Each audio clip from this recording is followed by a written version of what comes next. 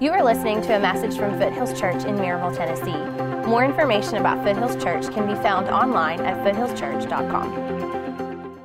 Well, good morning. Good to see you guys here today. If you've got your Bibles, let's go to John chapter 12. Just hearing some of the things Brant shared is exciting, isn't it?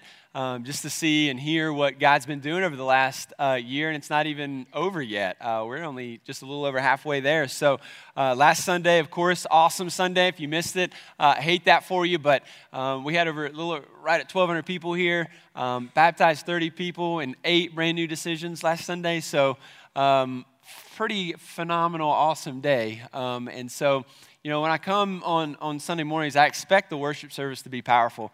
I mean, I look out at the crowd as I preach, and I'm thinking, whose life is God changing right now? You know, like what is God doing? And so it intrigues me, and I'm always surprised to hear what He's up to in your life. And so I appreciate the emails and the messages to just kind of share your story. So keep those coming. Last week was an incredible worship service here, but a couple of weeks ago I went to a different religion, to a different worship service, and I went, and there are literally millions of people in this religion.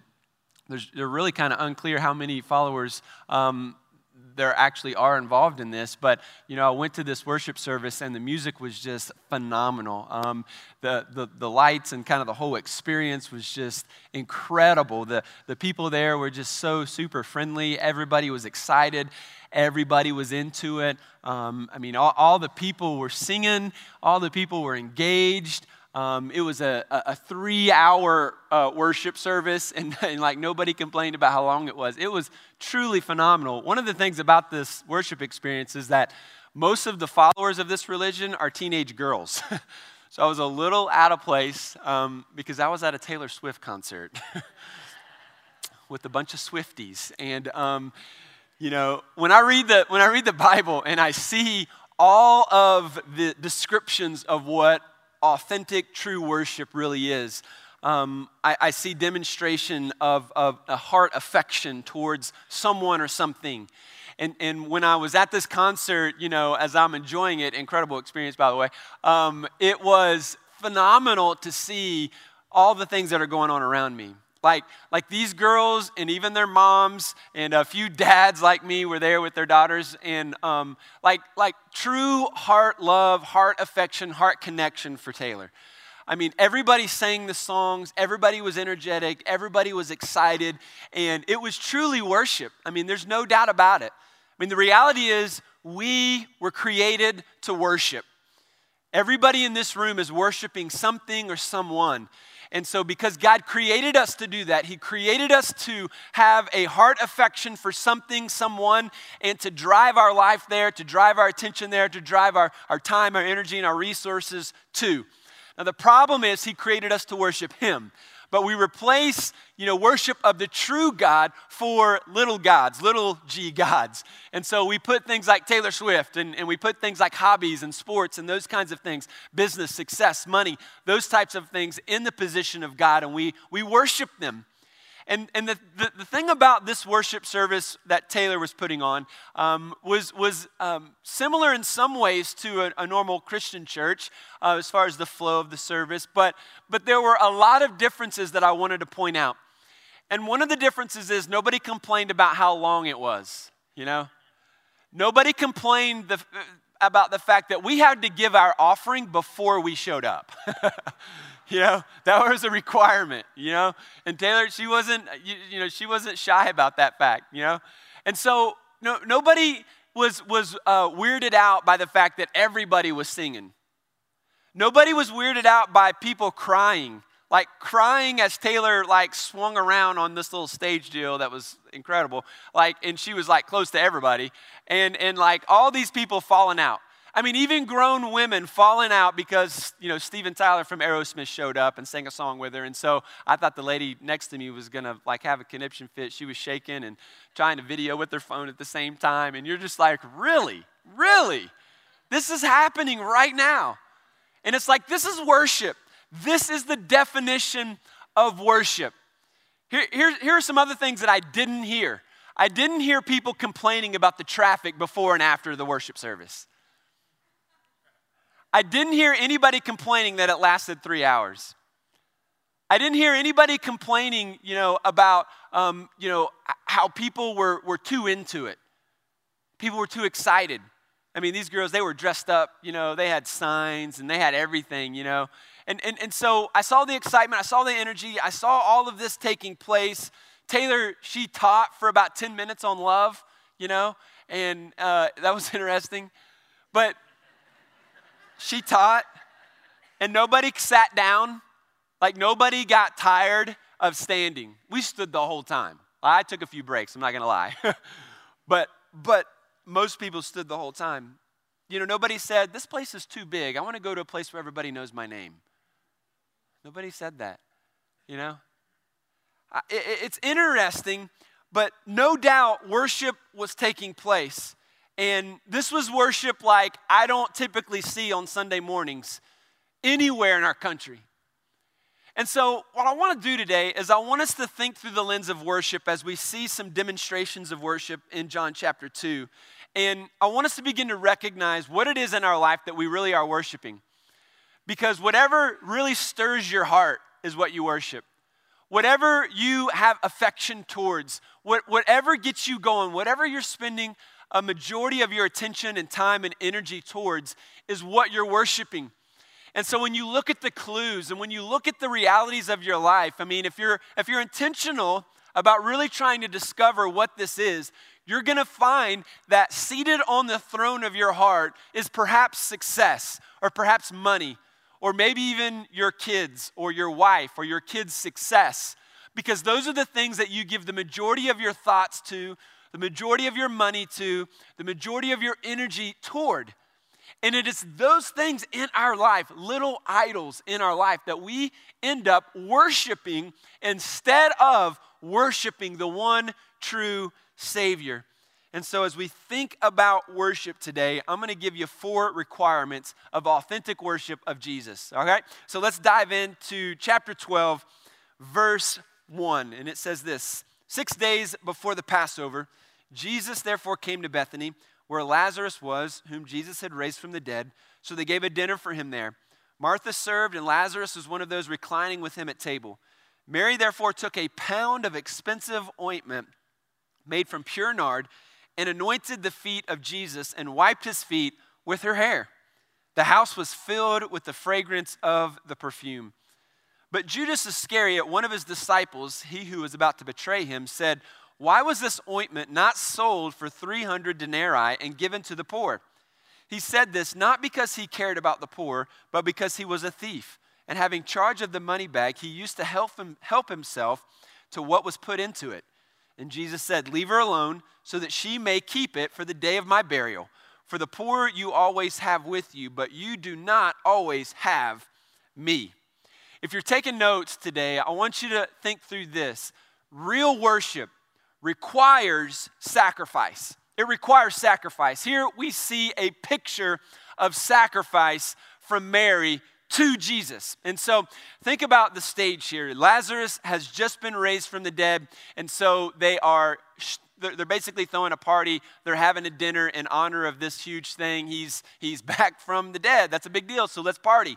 And so they're eating a meal. Martha is serving. Mary is worshiping Jesus, and Lazarus is reclining at table. He's like kicked back at the table, just chilling. Can you imagine the conversation that morning or that afternoon, whenever it was? It's like, bro, seriously, so like, how was it? What was happening? The conversations are happening. They're excited.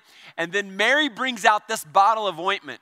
And this wasn't just any kind of bottle. Usually when a big bottle of something comes out, there's something good about to happen. There's a celebration about to happen. And this was no different, because this was an expensive bottle of what they called nard. And so it was an ointment that they would have used to freshen up.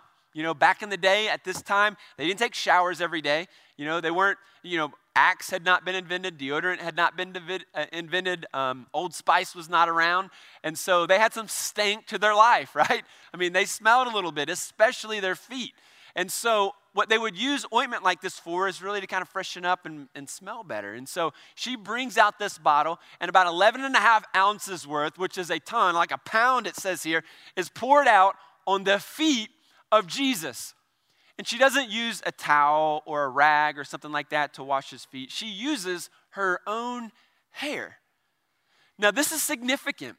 This is an act of worship, a sacrificial act of love and devotion for Jesus like no other. As a disciple, the disciples would have been seen as a servant of Jesus. So any disciple of a master at this time, of their teacher, they would have been a servant to him. And so that wouldn't have been uncommon. But even a disciple was never required to take care of the feet of their master. Like that was for the lowest of the lowest servants. I mean, this was the stinkiest part of people, right? I mean, if you think their armpits smelled, their feet were even worse. And so taking care of somebody's feet was for slaves and servants. And so here Mary is at the feet of Jesus, weeping, giving probably the most expensive thing that she owned to Jesus. And as she's doing this, she's using her hair. I mean, this is a sacrificial act of worship. I mean, just think of the most expensive thing that you own. Imagine giving that thing to Jesus. For some of you, it's probably your house or maybe your retirement fund. Like giving the most expensive thing you have for the work of ministry. That would be a huge sacrifice. And that's what she's doing here. Now, the bottle would have been so expensive. It would have been compared to a year's wages at that time. So if you translate that into our day and time, a year's wages in our area is somewhere around $40,000 to $50,000. So whatever this thing was that she's giving, it was worth up to $50,000 when you compare it to our standards today. Can you imagine giving that much to Jesus? And so this is a sacrificial act of love. What are you sacrificing for Jesus? What are you giving to him? What are you offering to him from what he has given to you? You see, anytime you're about to do something sacrificial for Jesus and worship him in this way, there's always going to be a Judas that shows up to try to distract you.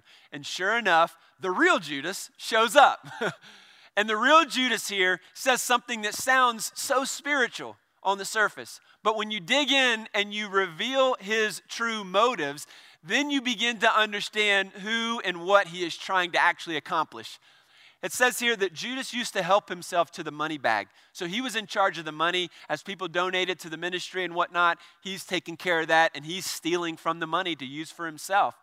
Not only that, we know that Judas is going to betray Jesus, and he's going to sell out Jesus not for a $50,000 expensive bottle of nard, but for 30 pieces of silver, which is about $1,000 in our day. So think about that.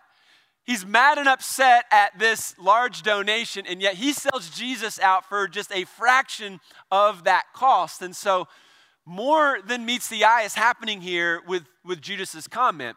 I mean, he super spiritualizes the money situation, which is really, really easy to do when you think about it. Judas says, hey, wait a minute, guys, seriously. I mean, shouldn't we have used, that instead of on Jesus' feet and giving it to him? Shouldn't we have used that to help poor people out?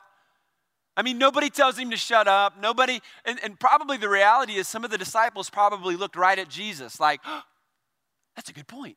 Should we have done that, Jesus? And Jesus is like, bro, shut up. You don't get it, man. It's you don't get it. She realizes that I'm only here for a little while, and you're going to have the poor here forever. And so what she's done, he accepts what she's done here. He rewards. He affirms the fact that this was the right thing for her to do. In fact, it's kind of foreshadowing, most theologians believe, the death of Jesus. And so she's going to keep maybe some of it for his actual burial in a few days. Because, by the way, chapter 12 through the rest of the book, the next 10 chapters, are all about the very last week of Jesus' life. So we call that the Passion Week. So the first 11 chapters are about the major miracles that Jesus performs. And then the last half of the book is all about the last week. And so here from this day, Judas is about to betray Jesus just 3 or 4 days from this night, from this afternoon. And so Judas is going to show up in your life, and he's going to try to distract you from sacrificing the things that God wants you to sacrifice for his glory. Let's think about it for a minute. One of the things that a Judas will do in your life is he'll come into your life, and instead of affirming the sacrifice for God, he'll say things like, be reasonable. And so you've experienced this in your life. Maybe you're married and one of you, maybe your husband is like, I think we should give. I think we should be sacrificial and I think we should really step out and start tithing and give a percentage every week. And then the wife is like, whoa, whoa, whoa, whoa, whoa, whoa, whoa, whoa. Like, I'm all for church. I'm all for Jesus. But let's be reasonable here. We can't give that much money to Jesus. Some of you have kids that are coming on Wednesday nights, and your kids are actually getting it, and they're like diving into the Bible, they're diving into the relationship with Jesus, and they're talking about Jesus, and as a mom and a dad, you're like, hey, look, I'm glad you're not doing drugs, and I'm glad you're not drinking alcohol and all that stuff, but seriously, let's be reasonable. We're not going to go to church every week. I mean, there's going to be late UT games, and it's going to be tiring, and we're going to be frustrated, and so not every week, Let's be reasonable. See, there's a Judas that's going to step into your life from time to time as you begin to focus more and more on Jesus. And it could be your spouse. It could be a friend at church.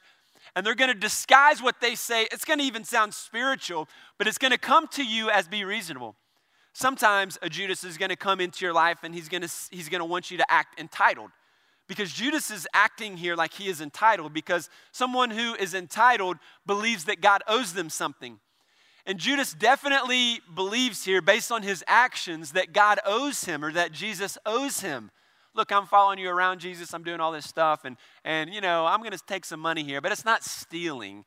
I deserve this because I'm working hard, And so he's able to kind of manipulate his thought patterns here to justify what he's doing. And so there's going to be a Judas in your life that's going to want you to, be entitled. God owes you. You're here every week, or you serve, or you do this, and you're a pretty good person. And so God owes you. And so Mary comes to Jesus with this mentality that I'm going to give extravagantly. And yet Judas comes to Jesus with Jesus owes me. Finally, you're going to have a Judas in your life that wants you to be cynical.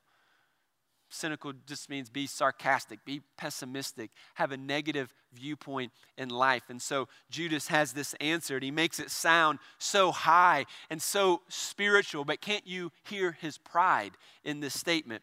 This should have been used for poor people, and it makes himself sound so spiritual. I mean, it's so easy to spiritualize money situations when you look at it, on the surface. Like, Trent, we don't really need to buy land. We don't need to buy an auditorium. Let's just use what we got. And instead, why don't we give that money to poor people? I mean, doesn't that sound so holy, Hey, instead of using all that money on those students, how about we use that money to take care of orphans? Hello, there's a lot of them. He's so spiritual, so holy, And so we've got to be discerning, We've got to have some maturity about ourselves to recognize the Judas in our life. Because a Judas will mask their motives with what seems to be a holy or righteous statement. Hey, listen, don't give your husband respect. Hey, he needs to earn that respect. If he truly loves you, he should be like Jesus and he should be sacrificial to you, and then you can respect him. Hey, that makes sense. And yet, when we read the Bible, we see that when we give respect, we give it not because somebody earns it. Jesus doesn't love us because we earned it. He loves us because he decided and chose to give it. That's why it's called grace. And that's why, as a believer, we're called to give grace freely, not because somebody earns it.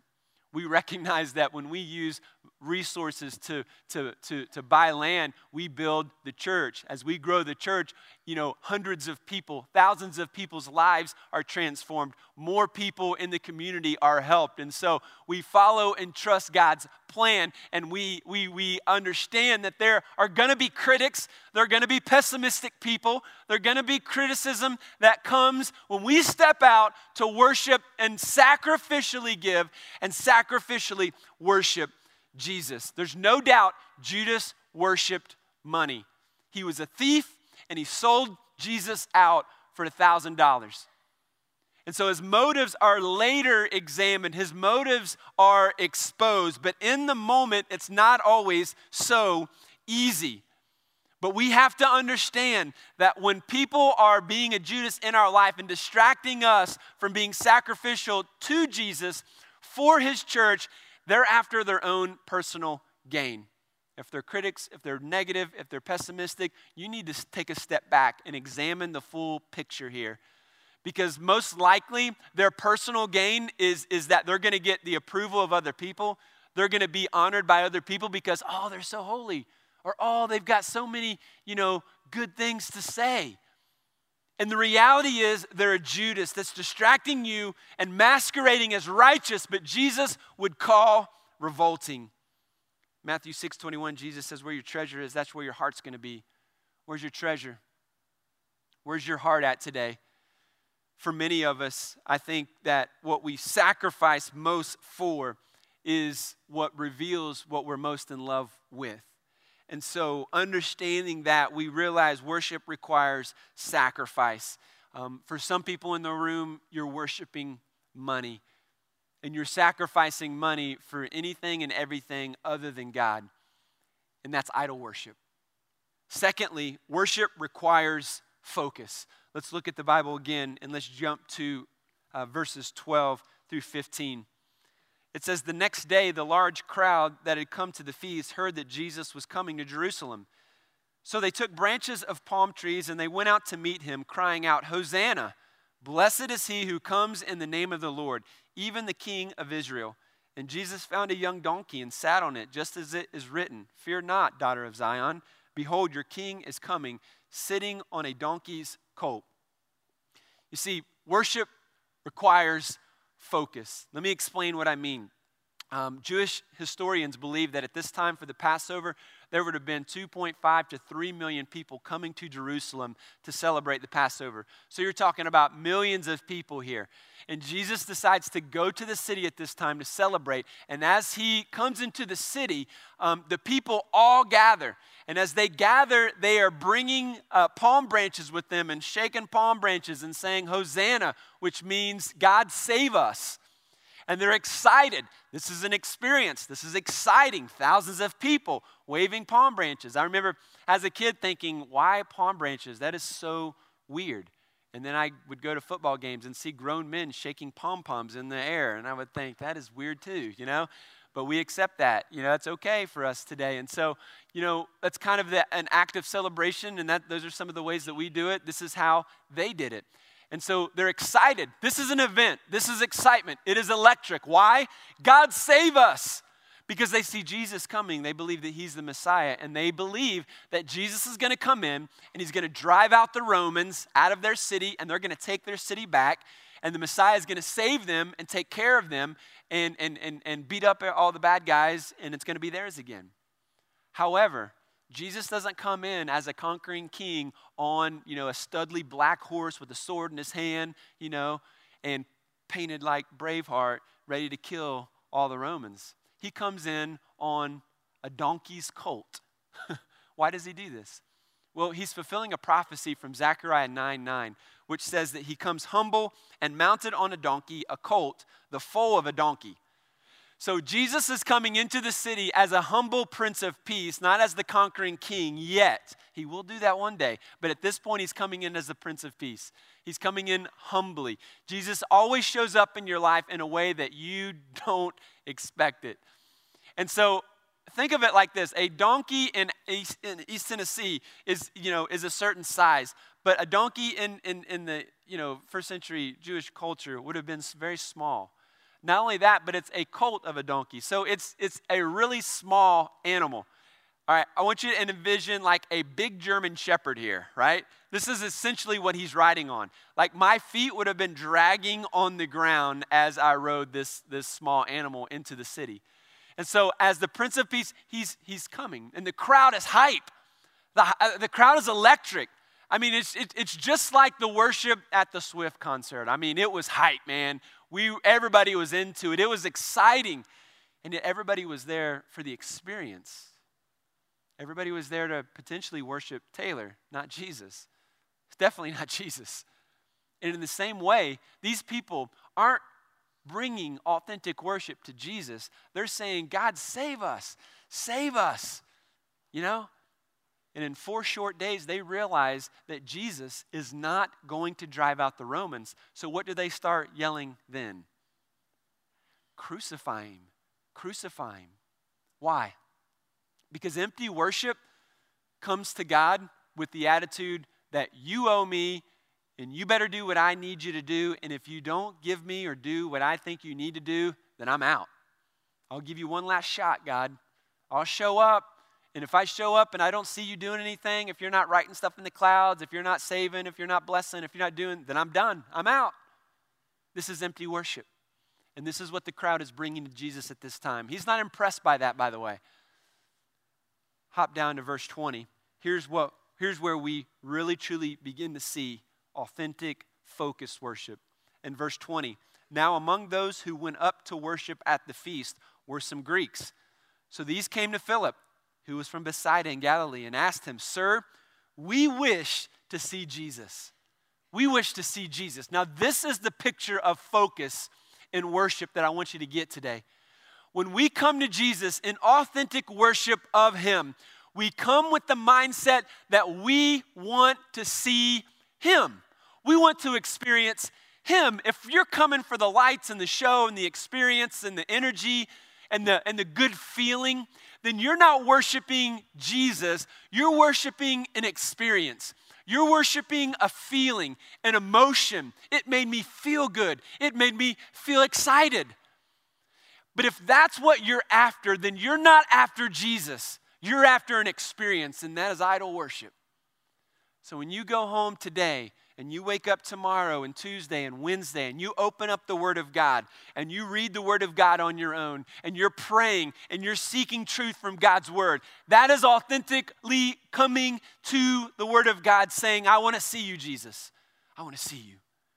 When we walk in on Sunday morning and when the music is played, our mind and our heart is focused on Jesus. I want to see you, Jesus. I want to sing to you, Jesus. And so I'll lift my hands. I'll come forward and pray because my focus is on Jesus, not what people are doing around me, not what's happening, in my life at home, not the problems that I have. I want to see Jesus. I come here to see Jesus. And so whether it's the giving portion or the prayer time, like we are focused on Jesus. As I'm preaching the Word of God, our focus is on Jesus. We want to hear from you, Jesus. We want to experience you, Jesus. And so I can never go to an opportunity like this, a Sunday morning, and walk away and think that God didn't speak to me. It's all right. God didn't speak to me. I didn't. It's okay. If I didn't hear, it's my own fault. Because I want to see Jesus. If my attitude is I want to see him, I want to experience him, then my focus is on him. Thirdly, worship requires death. Let's look at verse 23. Here's how Jesus responds to them. He says, the hour has come for the Son of Man to be glorified. Truly, truly, I say to you, unless a grain of wheat falls into the earth and dies, it remains alone. But if it dies, it bears much fruit. Whoever loves his life loses it, and whoever hates his life in this world will keep it for eternal life. If anyone serves me, he must follow me, and where I am, there will my servant be also. If anyone serves me, the Father will honor him. So Jesus says a death needs to take place if we're truly going to worship him. What does he mean? Elsewhere in the New Testament, Jesus says in Matthew 16 that we must, if we're going to come after him, we must deny ourselves, take up our cross, and follow him. Here he says the seed must die. If you want to find life, you've got to lose your life. So the reality is, if we want to experience true worship in our life, true worship of Jesus, then we've got to die to ourself. We've got to die to our pride. We've got to die to what we want. And we've got to die to our own agenda. And we've got to pick up the agenda of Jesus Christ in our life. Dietrich Bonhoeffer, a pastor in Germany during the Nazi period, once said, when Christ calls a man, he bids him come and die. You see, we want to breeze past that in Christianity today. We want to breeze past the lose your life, die to yourself, deny yourself part. And we think that, you know what, when I come to Jesus, I think I'll come to Jesus and I'll take the level 3 Christianity, not the level 1. It's okay if my mansion is a little bit smaller. That's no big deal. I just want to get in. And so we have this category of a Christian. We have this category of like, okay, I'll take that not so committed part as long as I can still get some cool stuff and get heaven. I don't really want that sold out, 100% die to self Christianity. See, the problem is, though, coming to Jesus is not a negotiation.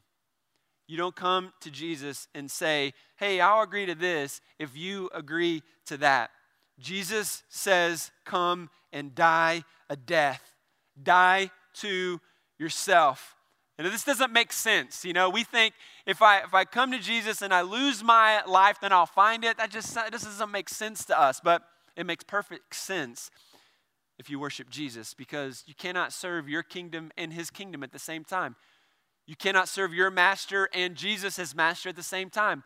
You cannot give glory to yourself and glory to God at the same time. You cannot serve your rules and God's rules. You can't submit to your way and to his way at the same time. It's an impossibility. So when we come to him, he's calling us to die, to deny ourselves. And so what does that mean? Let me give you a few things to help us here. What does denying yourself mean? What does dying to yourself mean? What does losing your life really look like? Think of it like this. Very simple. Like, we're going to set aside our wants. We're going to set aside our goals. We're going to set aside our desires. And we're going to pursue his desires, what his plan is, what his purpose for life is. And when we do that, the promise here is that we will bear much fruit, and the Father will honor us. A self-centered life is always focused on itself, isn't it? I mean, that's ultimately what pride is about. It's ultimately our battle with relationships in our life today, is that we are constantly self-centered. We are absorbed with ourselves. I mean, that's the number one problem in your marriage today, because you're just self-centered. You want what you want, not what they want. You don't want to compromise.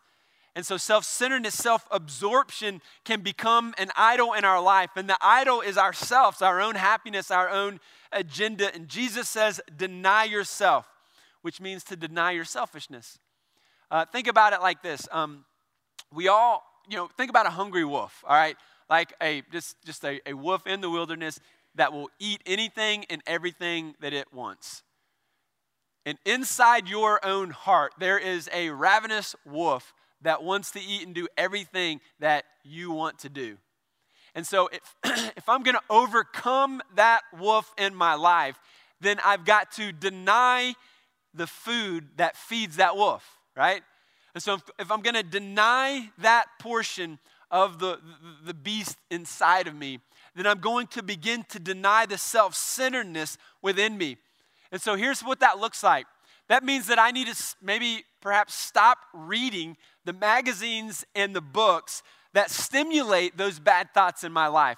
That's kind of feeding the beast within me, causing me to be, maybe greedy or maybe materialistic. And so I'm going to deny myself those books, those magazines.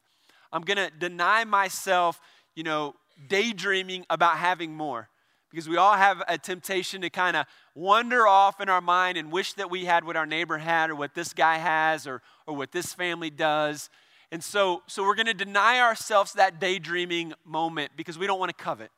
We're going to deny ourselves from watching movies and TV shows that feed those impulses in our life. We're going to deny listening to music that makes selfishness seem normal. So I'm going to stay away. I'm going to deny that appetite. I'm not going to feed the beast within me. We're going to deny hanging out with people that actually feed the wolf inside of us. So we have relationships with people that when we're with them, it feeds the materialistic beast within us. Because they dress a certain way, they have certain things, and when we're with them, it just feeds that beast within us. There's a drive and a hunger for what they have, and so maybe we need to deny ourselves that relationship. We're going to deny talking about people in ways that put them down. So we're going to deny the negative conversation. We're going to deny the gossip and the criticism that leads us to a self-absorbed life. Dying to self, by the way, is not optional for a believer of Jesus. It's not optional. This is a command that he gives to us.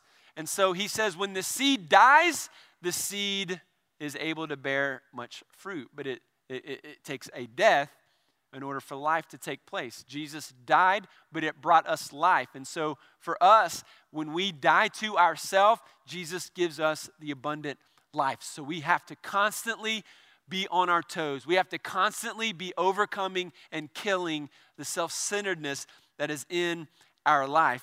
Worship requires death. When we receive Christ, there is a death to self that takes place immediately. And then as a believer, there's a death that needs to take place every day of our life because we are continually dying to our selfishness. Number 4, worship requires the glory of God. Look with me at verse 27. This is what he says next. Jesus says, "Now my soul is troubled. And what shall I say? Father, save me from this hour? But for this purpose I have come to this hour. Father, glorify your name." You see, for Jesus, worship was all about bringing glory to his Father. It was all about bringing glory to God.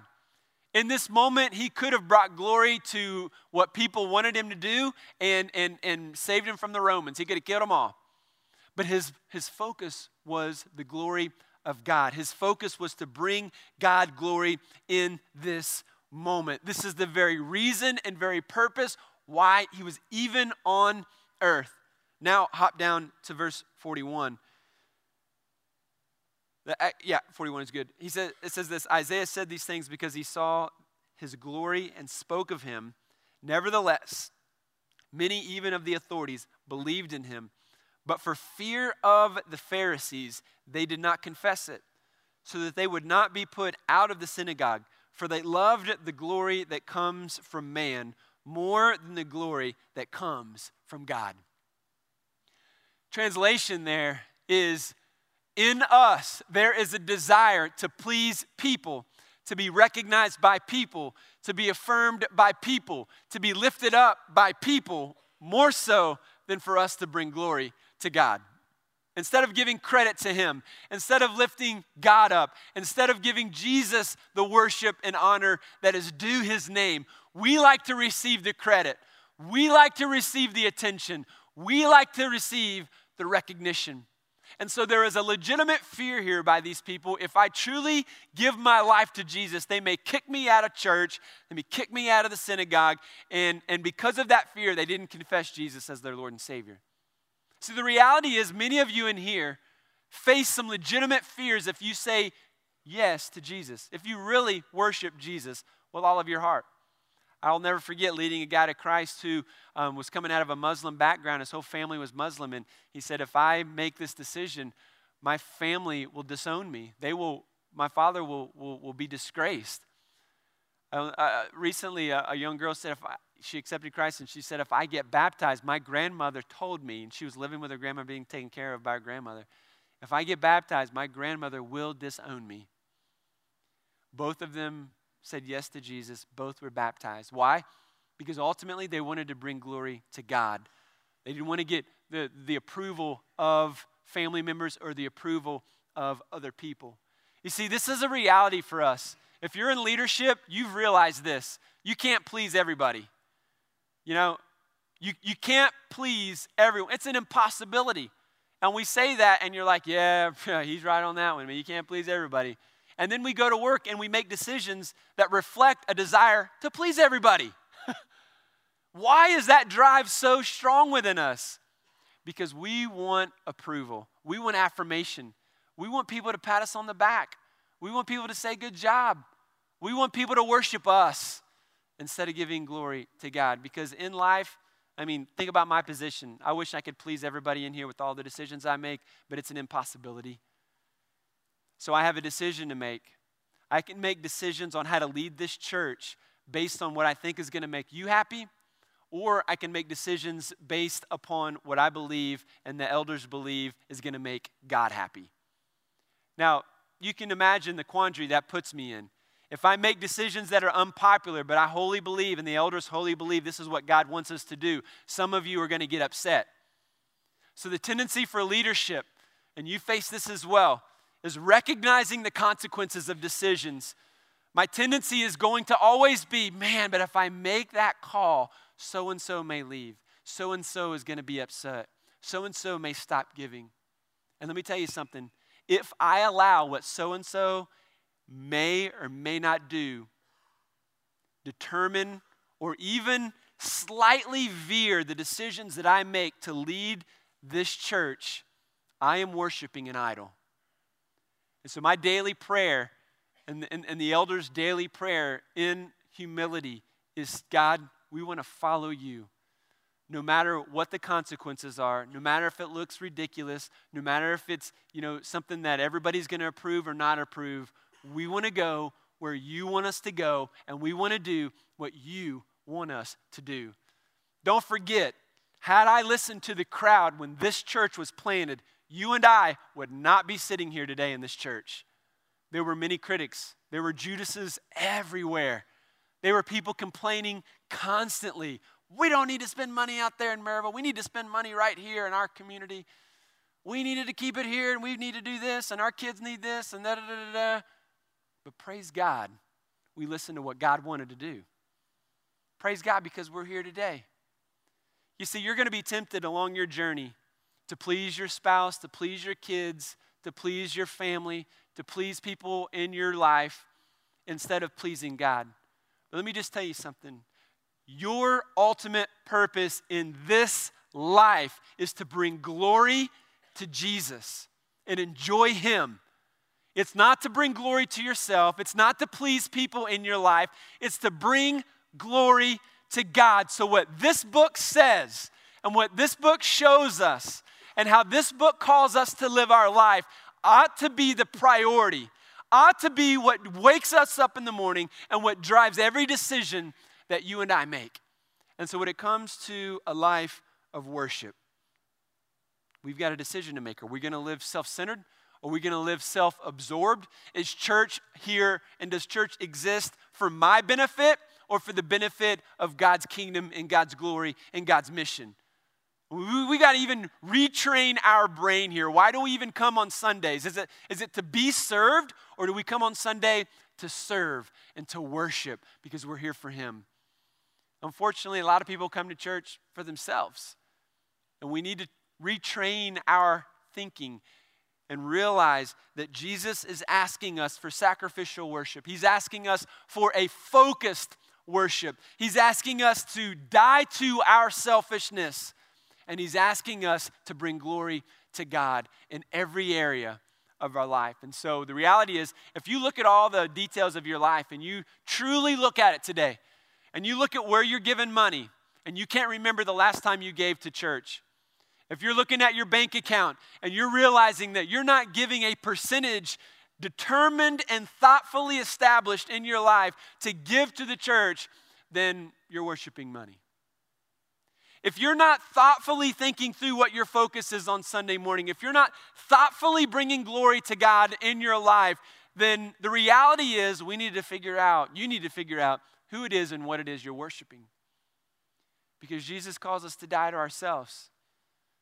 And for many of us today, that could be the very reason why the blessing of God, the hand of God, is not upon your life today, because you're walking in disobedience.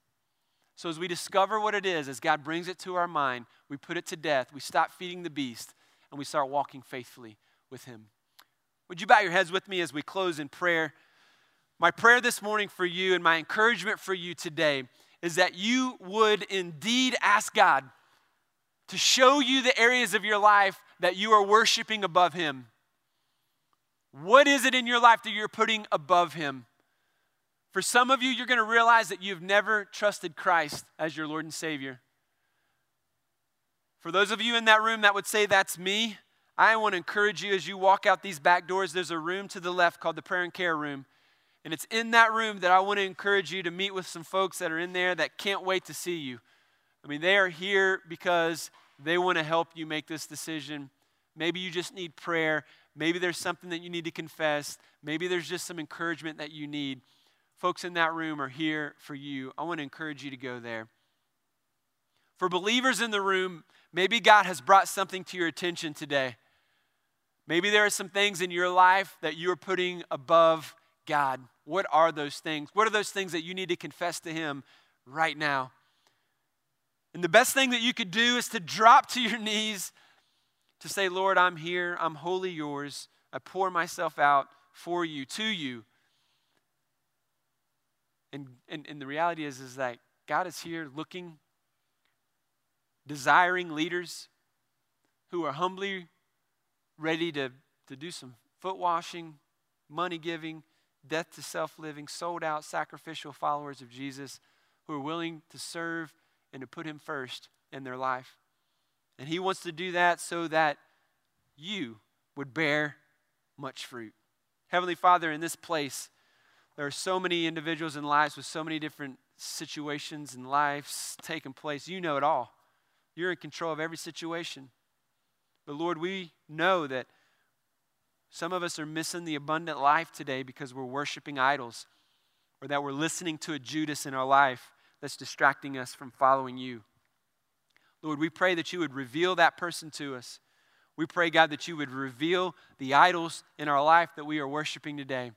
We would confess those, we would run from those, God, and we would pick you up to bring you glory and to serve you wholeheartedly. May this be our prayer every day this week.